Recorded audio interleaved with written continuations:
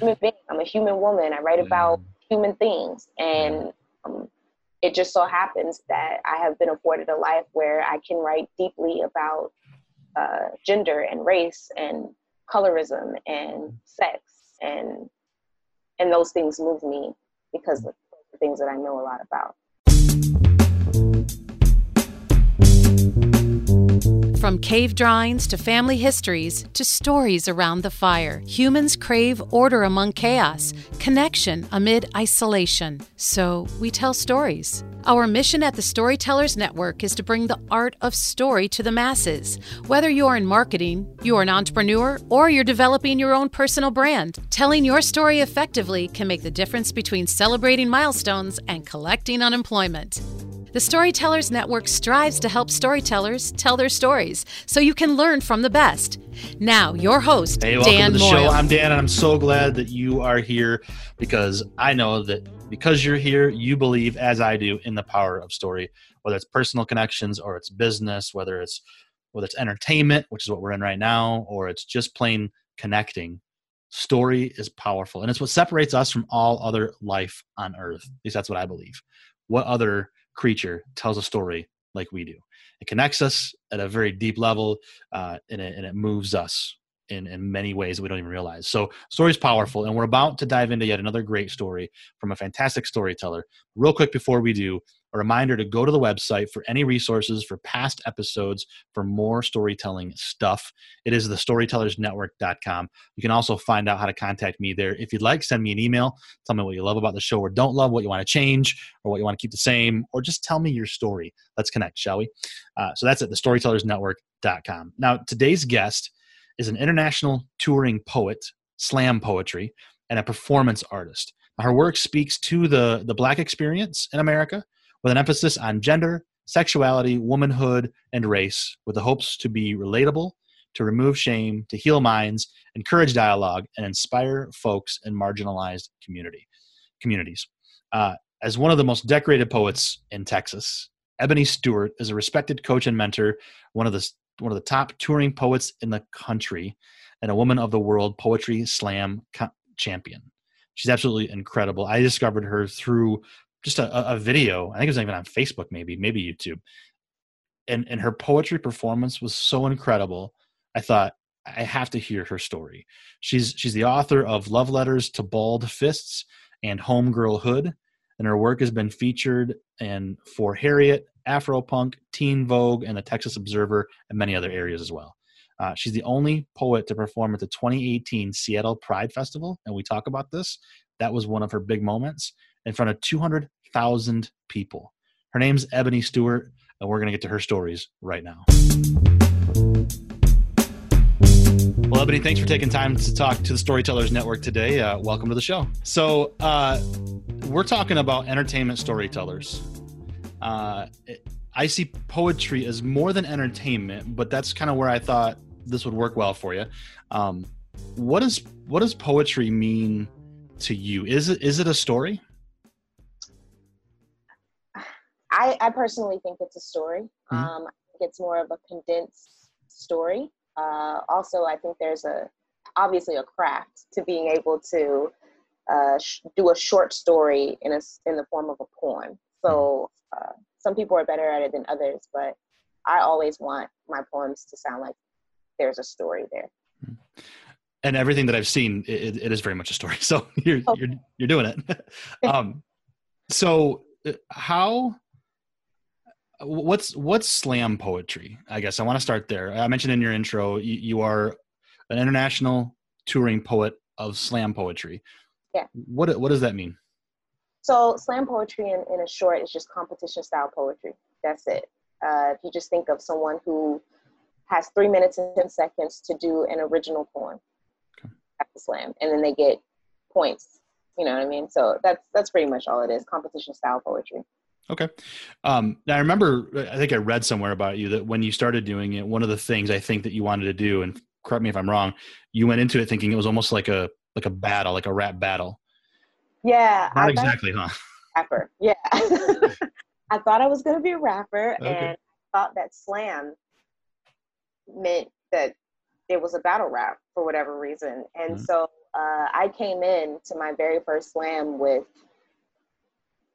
ready to battle, like to rap against someone. And I did all this research against these poets to find out like dirt on them. And then someone pulled me to the side afterwards and they were like, hey, baby, that's not what we do here. So quickly learned. I was like, oh, y'all should say that because I got forms too. But yeah. So they lovingly pulled you aside. They weren't like, get off the stage, you're terrible. That's good. No, they lovingly pulled me to the side and were just like, you're good, but also this is been you. Right on. So it seems like it's a pretty tight-knit community, I guess. Yeah, poets awesome. Generally like know each other or have heard of each other, and will probably make paths of each other at some point in time in their career. Yeah. Cool. So your slam poetry starts there, but where does that journey for you as a storyteller and as a poet maybe in general begin? Yeah, so I actually started out journaling first. There was this point in time in my life where I didn't talk for almost a whole year. And there was like a lot of abuse happening within my parents and my mom getting divorced from my dad and stuff like that. And so I just went through a process of time where I wasn't talking, and my mom sent me to a psychiatrist, and she handed me just a regular composition journal that you would get from maybe Walmart or something, and told me to write as much as I wanted about whatever I wanted. And it became a habit to write and just process, get my thoughts together through journaling, and then journaling turned into poetry. But I always have told stories just because my family love to tell stories, and they're pretty animated beings. So if you want to tell a good story in my family, you have to be able to make people laugh, cry, and be like, what?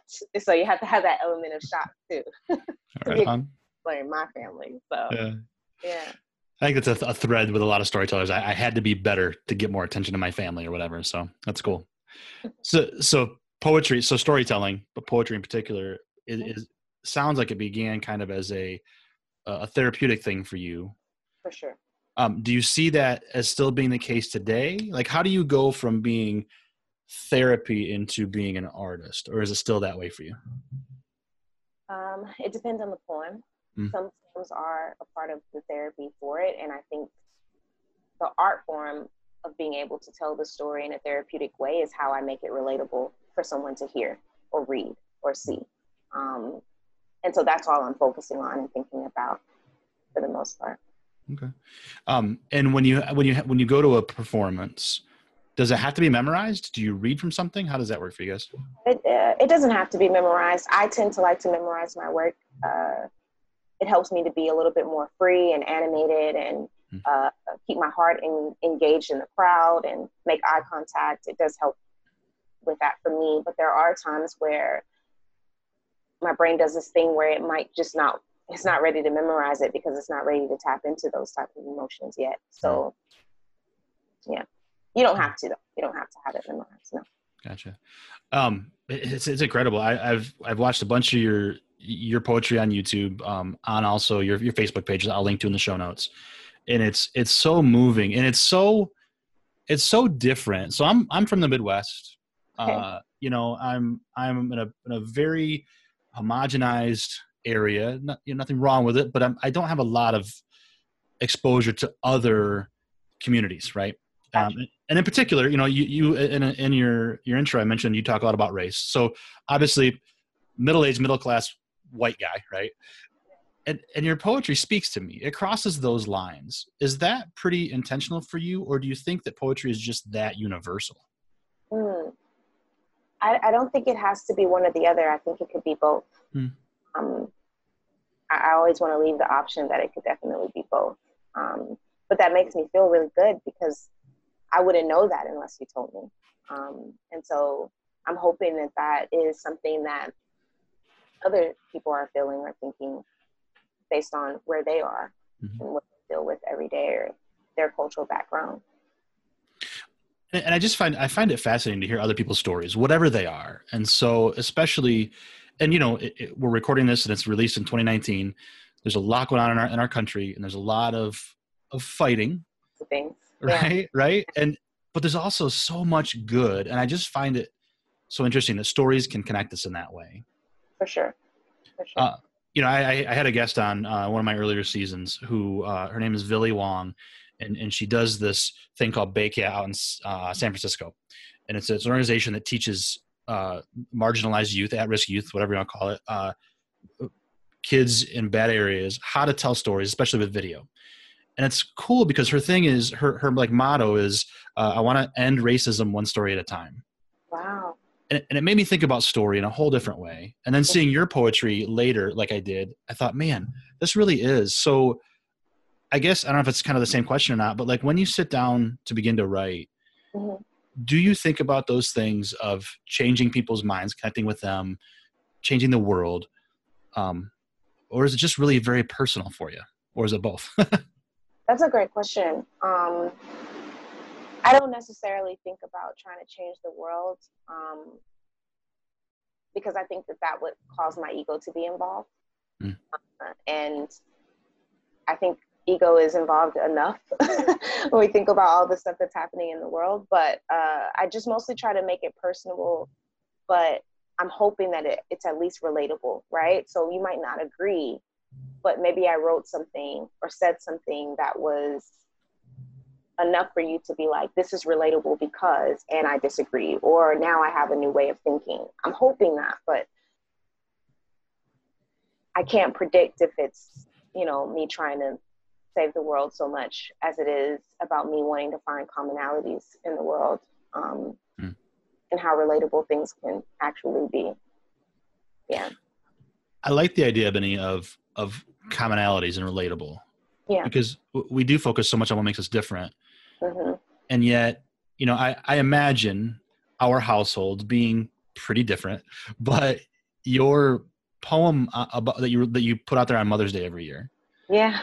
and like how a mother talks to you, I thought, gosh, sometimes that sounds like my mom. Other times maybe different, but like it is so relatable.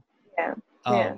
Gosh, I mean, I just imagine you being able to sit, maybe it sounds super like stereotypical of a poet, but you're sitting in a cafe with incense burning around you and like just writing poetry. How does the creative world, how does that world of creation work for you as an artist? Yeah. Here's a story.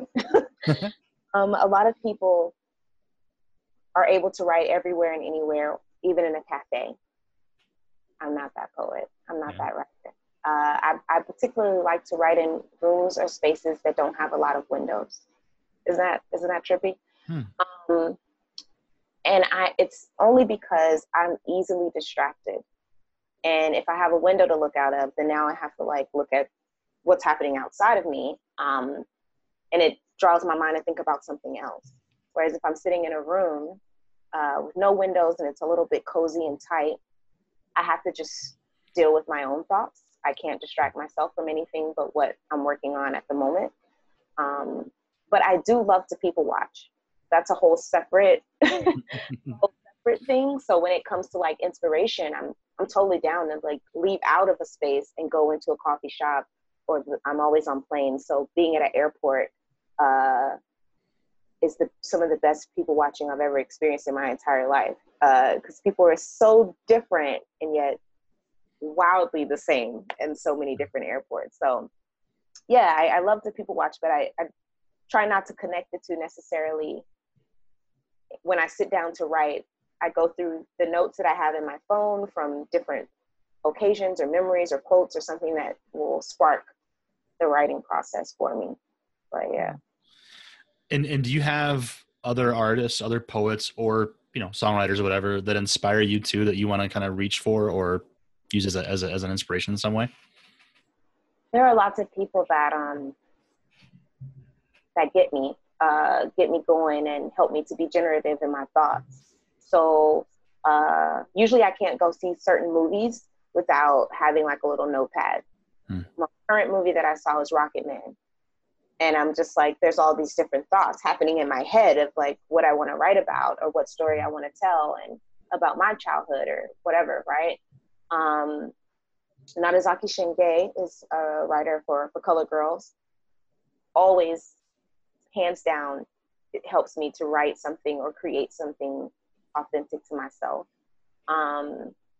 Musically, my father is a drummer, and music takes me to a whole nother place of enjoyment. but I always pick out like certain lines that inspire me for greatness or answer a question that I might have for myself, but it's not necessarily to write, if that makes any sense. But yeah. So I want to explore something. I don't know if we may have to edit this out. This may work out well. I know how vital words are to what you do. Yeah. The words that we use to describe each other, especially in society today. I hear the term persons of color, and when you just talked about for colored girls, how do we? What's the respectful way to describe you? And I know that you can't speak for an entire ethnicity. Like, I don't want to put that on you by any means. How has language evolved over the years? As I mentioned, like 5 different questions in one, aren't I? A little bit. I want to know what it's like from your perspective, your America, your perception. How has language evolved for you over the years?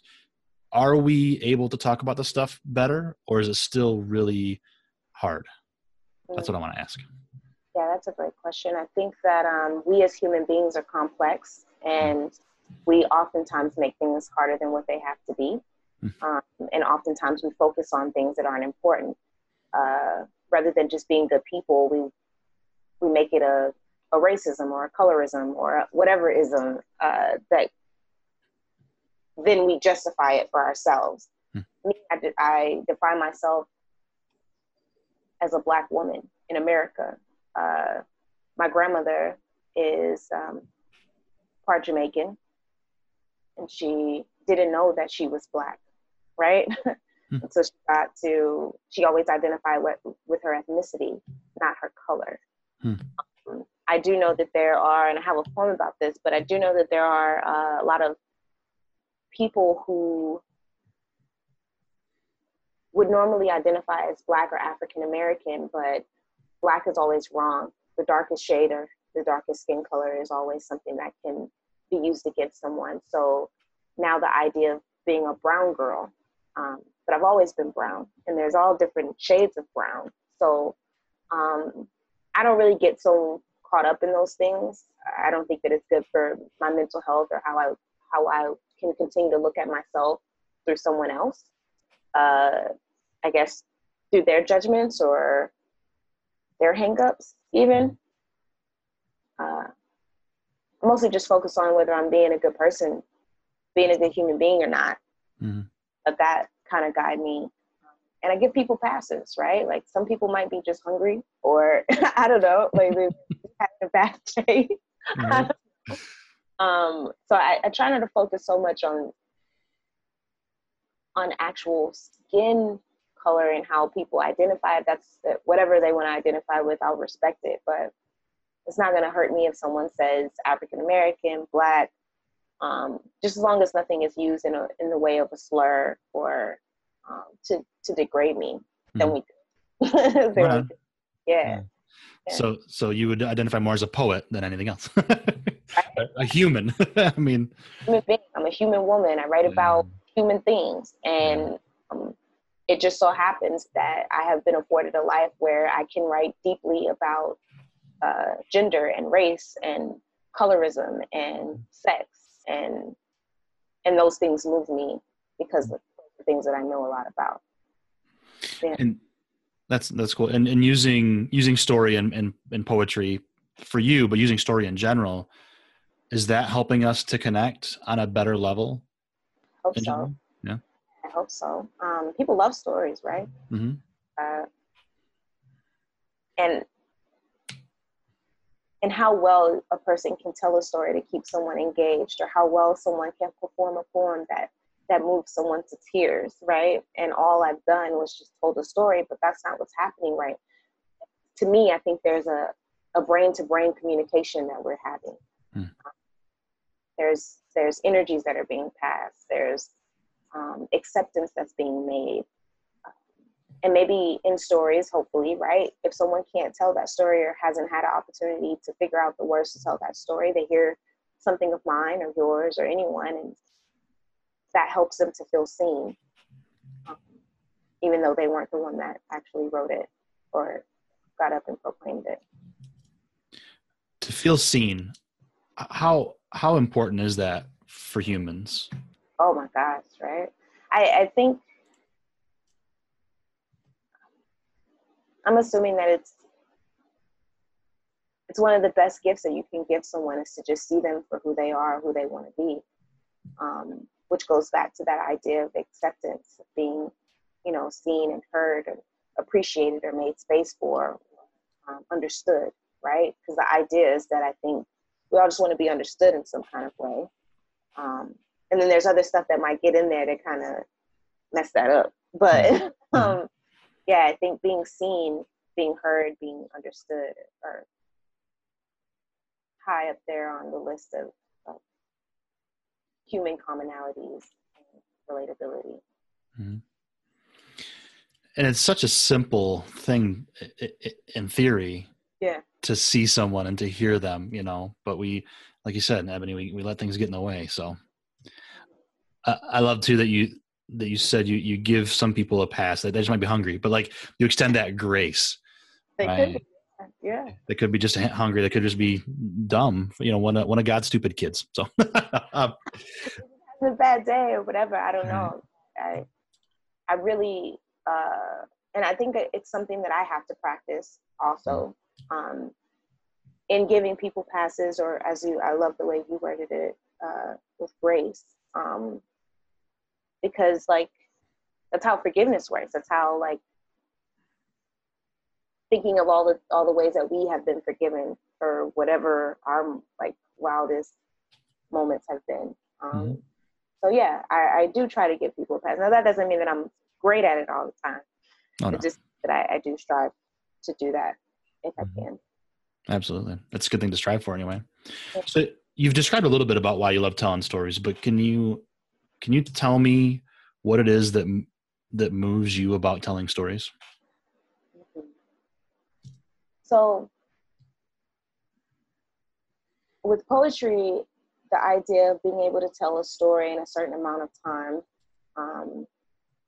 is, like I said, is a skill to be perfected, and what you're trying to perfect is your effectiveness. Like, how effective are you in telling this story and conveying what it is that you want to say? But when it comes to, like, say, playwriting, being able to tell a full story without any constraints, and watching people connect to you, or be moved or be curious is always like a really good feeling for me. It lets me know that people are with me. And I just love the idea of being able to move a person, whether it's with laughter or some kind of deep, like I said, deep feeling or deep emotion that they're having from something, or now they're not thinking about what happened in their day, or maybe they are thinking about what happened in their day and they're thinking about it a little bit differently. So all these different layers that happen with telling stories really is exciting for me. And do you prefer the writing of the story or the performing? Oh, that's a good question. I don't always enjoy the writing of the story, because sometimes, depending on what the story is about, I haven't decided if I'm ready to tell it or not. So I always have to check myself to make sure I'm telling all of the story, and also if I'm being completely honest in the story if I decide to share it. So I don't always enjoy it because, obviously we're working off of a memory when you're telling a story, and those memories might bring up other things that you're not necessarily ready to share.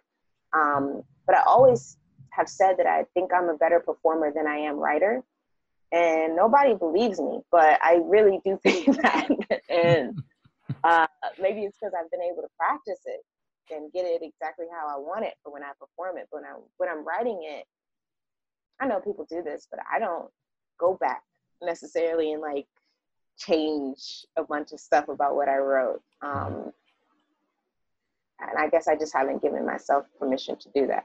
So I've been able to practice what it is that I want the poem to look like, sound like, feel like, the inflection in my voice and stuff like that. But The writing, I don't, not so much. So do you think of your poetry as the performance? Like as you're writing, are you thinking of all those things when you perform it? Mm. Sometimes. Mm. Sometimes I'm thinking about the experience. But that won't get solidified until I perform it. Because I can only answer so many questions as a sole person in my room or wherever I am to write. But I don't get those answers or get those clues or those thoughts or those feelings, I guess, affirmed until I perform it. And then something else might happen. Oh, word, I was super close-minded to thinking it would only do this, but then it did this. And I really appreciate those moments because I feel like storytelling gives people an opportunity to be honest and whoever is receiving the story to honestly react to it as well. Mm-hmm. Yeah. And is that interpretation and reaction part of what makes it for you then? Yeah. I think so. Yeah. I've had a few times where no one said anything during a poem, like not a single, and I'm from the South, so we affirm each other out here. We yes and okay, go off, right? Like we are very accommodating and let you know how we feel. But I've had a time where if I perform certain poems and not a drop, not a nothing, no air, nothing. And then I get to the end of the poem or the set and people are like on their feet. I didn't know that was going to happen. I thought that they were like, we hate every single thing that you just said and did. So you never know. You never know what people are thinking and if that's a cultural thing or based off of a region. Regionally, that's how we respond to something. So. Yeah. So you were in Kalamazoo not too long ago, which is near where I'm from. And I got to imagine, Midwest Kalamazoo area probably was one of those times where you're like, come on, y'all, give me something. Because I just picture that for some reason. I don't know. We're very reserved. Yeah, very reserved. Absolutely. Yeah. So so that's what you love about storytelling. What's one of your challenges then with story? What's one of your biggest things that you face? What stories am I allowed to tell? Yeah. Sometimes I'll sit and I'll ask a question or I'll just be listening to my family tell these certain stories and they'll look at me as they're talking and they'll say, don't turn this into a poem. And because they know that I'm just like a recorder. I'm just like recording every single thing they're saying. And that's really hard for me because then that means that I don't have the permission. Even if I want to write about it, I don't have permission. And sometimes they didn't remember to tell me that I can't write about it and I'll write about it and then they'll see it and they'll be like, why did you write about this? So I think it's just always like people get to perceive things how they want to perceive them and no one wants to be perceived in a poor light and no one wants to have a record of the poor things or the poor choices that they've made. My dad being one of them. My Happy Father's Day poem is a poem that basically haunts me because my dad hates it. And so, of course, Father's Day is coming up, and those of us whose fathers weren't in our lives, they relate to that poem very much. And so they'll post it. And I don't know how many times my dad will see that, right, in the thread of anywhere on social media. And,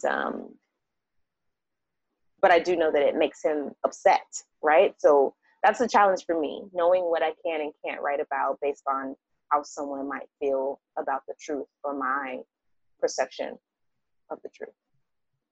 So it sounds like you and your dad have made amends then? Sometimes. Like a relationship kind of? Yeah. All right. So there's hope. So there's hope there maybe. Hope. We text each other here and there and I think the relationship is where it's going to be. And I'm okay with it. I just also know that writing about those stories, regardless of how I feel about him or regardless how true they are, it's hurtful to him to be known in that way. So I have to consider that. Back to the grace, right? Yeah. So I can remember back in high school, of course, it's just, high school problems, nothing serious for me, but using journaling and poetry to cope, right, with those problems as a young boy. So I can totally relate to that being a therapy thing. When you were using that in that way, could you see a future where it wasn't just going to be therapy, where it was going to be this kind of a life for you? Oh, I didn't know that I could make money off of poetry until someone asked me, could I come and do a poetry set? And I was like, I don't even know what that means. So I called my friends, usually the friend that I call who I feel like knows everything. His name is John Good. He's out of Atlanta.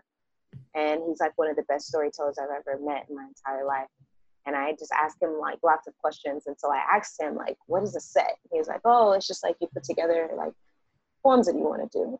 And I'm like, okay, cool, great. But also like they asked me, what am I charging? And he's like, oh, they want to pay you? That's great.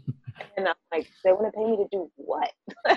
So we started talking about like pricing, money, and he gave me a bunch of really good language to help with that part of it. But to be honest with you, like, I love that I get paid to do poetry and to be a storyteller. I hate discussing the money part of it. I hate it. I just want to tell my stories, but I do want to get paid, obviously, right? So it's right. This horrible cycle that I've put myself through. Yeah. Well, it's called show business for a reason, I guess, right? Yeah. Oh goodness, yeah. So is that what it means then to be a touring poet? Is that you get hired to go perform a show? Oh, yeah. Get hired to go and do a show, and they get to tell you how long you have, and you create a set. Myself personally, I create a set that I want to do for that audience that night. Okay. And what are those shows like? Who's hiring you? So I'm on the college circuit. That's my main, I guess, money. But yeah, so like I'm on the college and university circuit. So I go to different colleges and universities throughout the country, anywhere to do an hour-long set. It's the usual. 15 minutes has been the shortest, which is wild to me. They also might ask me to come to host, just introduce other people who are coming to do poems or tell stories, which is really nice. So yeah, that's my main funding. But also it could look like me going to Australia to do a set of poems, because that's what, that's what they're into, or that's what they want to promote and help get other people into as far as the arts. So it really is, I mean, it really is entertainment sounds so fluff, but it is kind of entertainment and inspiration. It's something that people go to, like a concert. Yeah. Isn't that wild? That's awesome. Like, I know, it's so awesome. And people will like know my poems and request them. That's so trippy to me. I'm like, you know that poem? And it's ridiculous that I think that, because like social media is what it is, but that still is like, what? That this person, like a regular concert, the only person that I guess if I saw Prince walking on the street, I would be like, oh my God, that's Prince, right? And would know every single song. And when people come up to me sometimes and they get emotional, I'm just like, who do you think I am? Like, do you know who I am? Like, more like I'm concerned that they have me confused with someone, not. Yeah. Do you have any emotion? Do you know who I am? And then they'll name a poem that touched them or that spoke to them and helped get them through something. And I'm like, yo, this is the coolest thing ever. Yeah.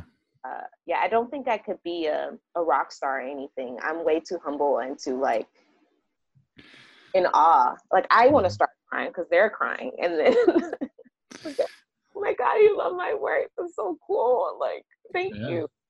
So I like that. That's gratitude. That's awesome. I think, oh my gosh, people are so good to me.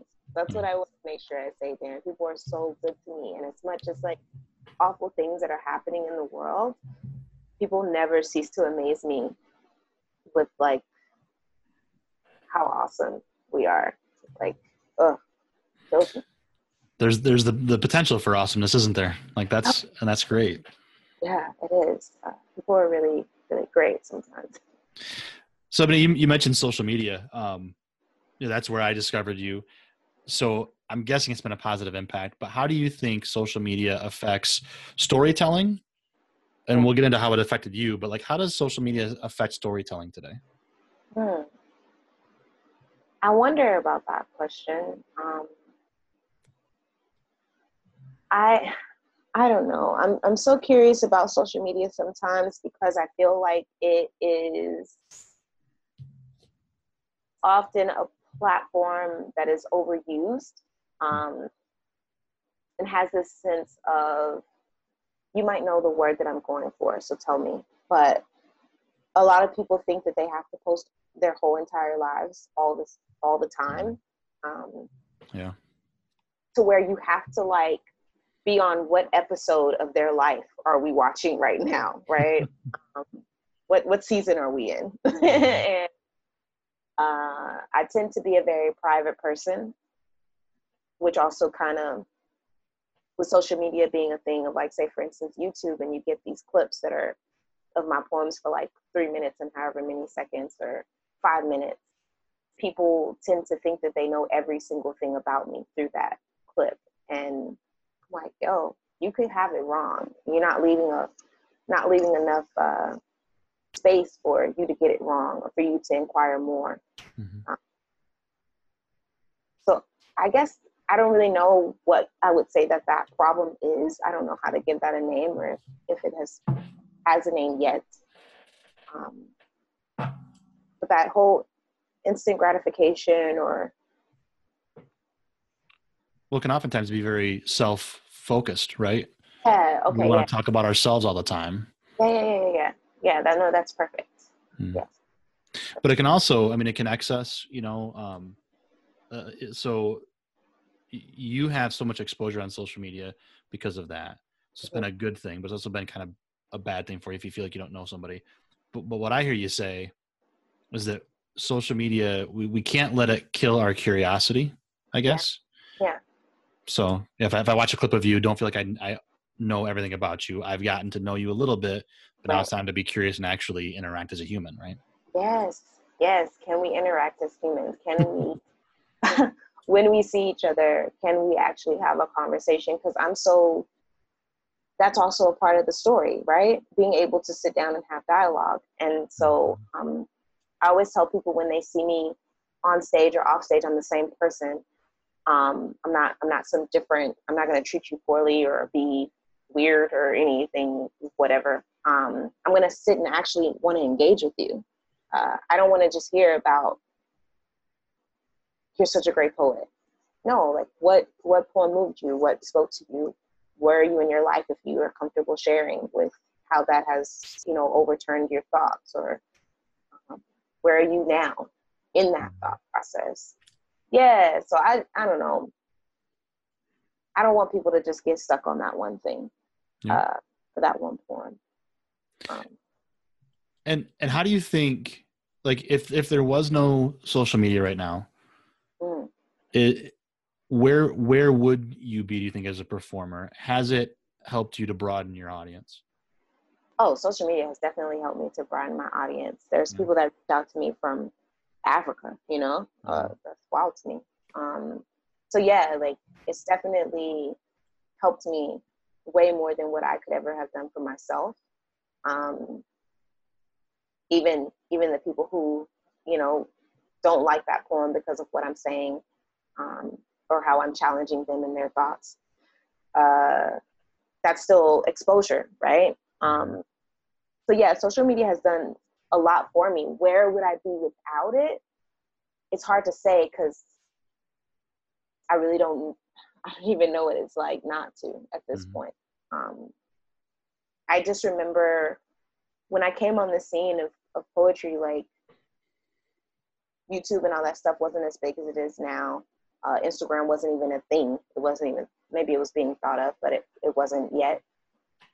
And I guess MySpace was the most used platform for that type of thing. And I wasn't on MySpace because I thought it was for musicians. Yeah. And so, yeah, I think I'm super grateful to have it now. I just want people to be more cautious about how it's used or how we appreciate things. But yeah, I'm super grateful for it, but I don't know where I would be without it or what it would be like without it. You mentioned Instagram. So I followed you on Instagram a while back. Most of your handles are EB Poetry, right? Yeah. But this one's Gully Princess. Mm-hmm. What does that mean? Yeah. So Gully Princess was a nickname given to me in the poetry community at back at Neo Soul here in Austin, Texas. I'm in Austin right now. And so, yeah, when I first came on the scene, they gave me the nickname of Gully Princess. Now, why everything is so different is because I have no idea about marketing and branding, and I didn't know that everything needed to have the same tag on it. So, and also when I went to Instagram, EB Poetry was already taken, and I didn't have any underscores or anything. So I just like, well, next up. And it's easy enough that everybody knows it. They don't make a difference out of the two. So they know that EB Poetry is Ebony Stewart. Ebony Stewart is Gully Princess, or the story of the Black girl winning, or whatever. So yeah, it kind of works. All right, right on. So it was a nickname given to you. Excellent. Yeah. Now we've talked a little bit about where you are right now and how crazy it is that people recognize your poetry. You seem to me to be someone who's kind of made it in this world of poetry. You're doing great stuff. Not that like you're going to retire, but do you look around at times and think, holy cow, how did I get here? Like, have you had milestones where like you've realized that you're kind of at that moment of like sort of pseudo fame? Yeah, I have. I did, I performed at Seattle Pride last year, which is one of the biggest prides in the country. Mm-hmm. And I walked out and I'm doing my poem, and then I turn around to leave off the stage, and there's a Megatron, a big screen. And I turned and came back to the mic and said, y'all, there is a Megatron screen behind me. And everybody's like cheering, and I couldn't believe it. Who am I right now that there's a Megatron of Ebony Stewart on this? That's crazy. But yeah, there's definitely moments where I'm still figuring out, but it's usually how other people respond to something. So my partner like Googled me and was like, yo, like your name comes up in Google. Your name that's it. And I was like, really? And so I look and I'm like, oh my God. So we're having this moment where, you know, I feel so green and so naive to things, but I don't want to lose that. I want to be surprised because I love surprises, especially when they're good ones. And I love the feeling of being like, yo, people really like me. They like my stuff. That's really cool. You know, I like having that moment of someone randomly tweeting me that I didn't know or I don't follow. And them talking about homegirlhood or this poem, and they live in England, right? Like that does it for me. I don't know what other people are striving for, but I'm like, yo, if this is it, if this is all I had, I don't know. I think that's awesome. Yeah. I don't know. So I can find myself on Google. So I've made it essentially, I guess. So I'm good there. Gosh, that's so cool. Yeah. I do that every once in a while for my oldest daughter. I have two girls, and my oldest one and I talk marketing quite a bit and stuff. And she's only 14, but she kind of knows what I do. They both know what I do, but my oldest, I said to her one day, I said something about, I checked out these Google results, and she was just like, stop. I know you're everywhere. Just stop. So it's fun. Oh, yeah. So I know I've made it when I've annoyed my daughters, but anyway, that's pretty good. So if like other entertainment artists, songwriters, singers, this kind of thing, or comedians, maybe, if their big moment might be like a Jimmy Fallon or a Saturday Night Live, Do you think there's hope for that for a slam poet? Yeah, Slam Poet has already done it. Two of them have been on Jimmy Fallon. I would love to go on Jimmy Fallon. Well, let's see if we can make that happen. Yeah, Rudy Francisco has been on Jimmy Allen. Tank and the Bangers, their lead singer Tank. I know her. She started out in poetry. You know what I mean? She just so happens to have this amazing voice, and it pairs very well with her group. And she's been super successful. And I'm super happy for her and Rudy that has happened. You know, I guess that would be the upper echelon of making it in my eyes, right? Like you get to go on Jimmy Fallon, because who doesn't watch Jimmy Fallon? Right. But not only that, Jimmy Fallon is creating this platform of appreciation of art, right? But not just any art, not the typical art, poetry. That's something special. Yeah, that's something really special. I always say that if I can also get on, I don't know, be a featured poet on some famous person's album, like Janelle Monáe or somebody like that. That would be incredible. But yeah, I don't really know. I just, to be honest with you, Dan, like I'm able to pay my bills with poetry money. And this is something that started out as a hobby for me, or just like a therapeutic way of expressing myself. So that, I guess, in a sense, should help me to feel like I've made it and I'm successful. Because if we go like in the politics world of this thing, that's not supposed to be possible. So super fortunate to be able to provide for myself.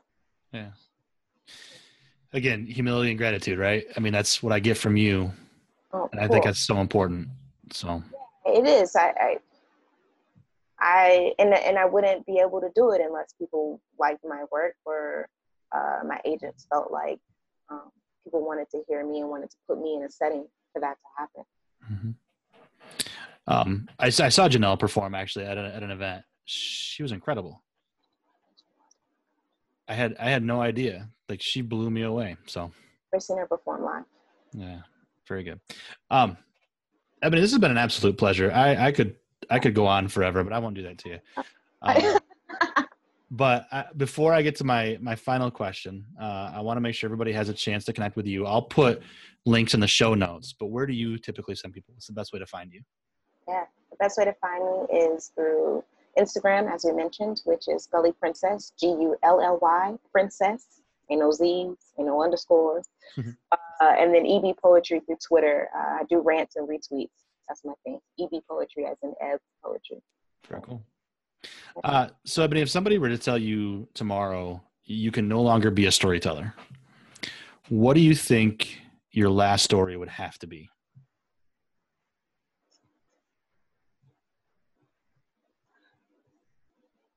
My last story would probably be the story where, and it's gonna sound like morbid or sad, but there was a once upon a time when my mom was trying to escape my dad, and the short story is that he's in his truck and she's in her car, and he clips her on the side to try to like run her off the road, and we're in the car with my dad. And he clips her, and my mom her car spins around off of the grass, and then literally she drives off into the distance. She spun around like a ballerina. It was like, who is my mom? My mom is incredible. I would love to tell that story because it's got so much triumph and power and inspiration in it about who women are and who women get to be, and that woman is my mom, and then therefore who I get to be, what I get to accomplish and do. So I think I would probably tell that story till I die. Yeah. Beautiful story. And I hear another use of the word grace. She had the grace of a ballerina in that moment. So it was like one of the best. I mean, it was the scariest moment of my life, but then also like, oh, my mom like is a superhero. She like spun around. Unharmed. Well, again, Ebony, I can't thank you enough. I appreciate you being here and telling your story. And listeners, please definitely go check out her stuff. Yeah, thanks, Dan, for the opportunity. I appreciate it.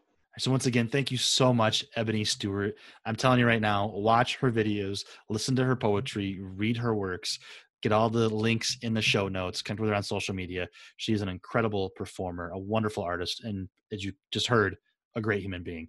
So connect with Ebony in the links in the show notes. Now, if you enjoyed this episode and got something out of it, please consider sharing it on social media or share it with somebody in email or however you want to share it. Tell somebody about the Storytellers Network. I really appreciate that. It helps us to reach more folks. And if you really liked it, please consider leaving a written review in Apple Podcasts or anywhere else that you want to leave a review. Much appreciated there as well. If you want to connect with me, it is all at thestorytellersnetwork.com. Shoot me an email there off of the contact page. Find me on social media there at thestorytellersnetwork.com. Until next time, here's to telling our stories and actually having stories to tell. Cheers.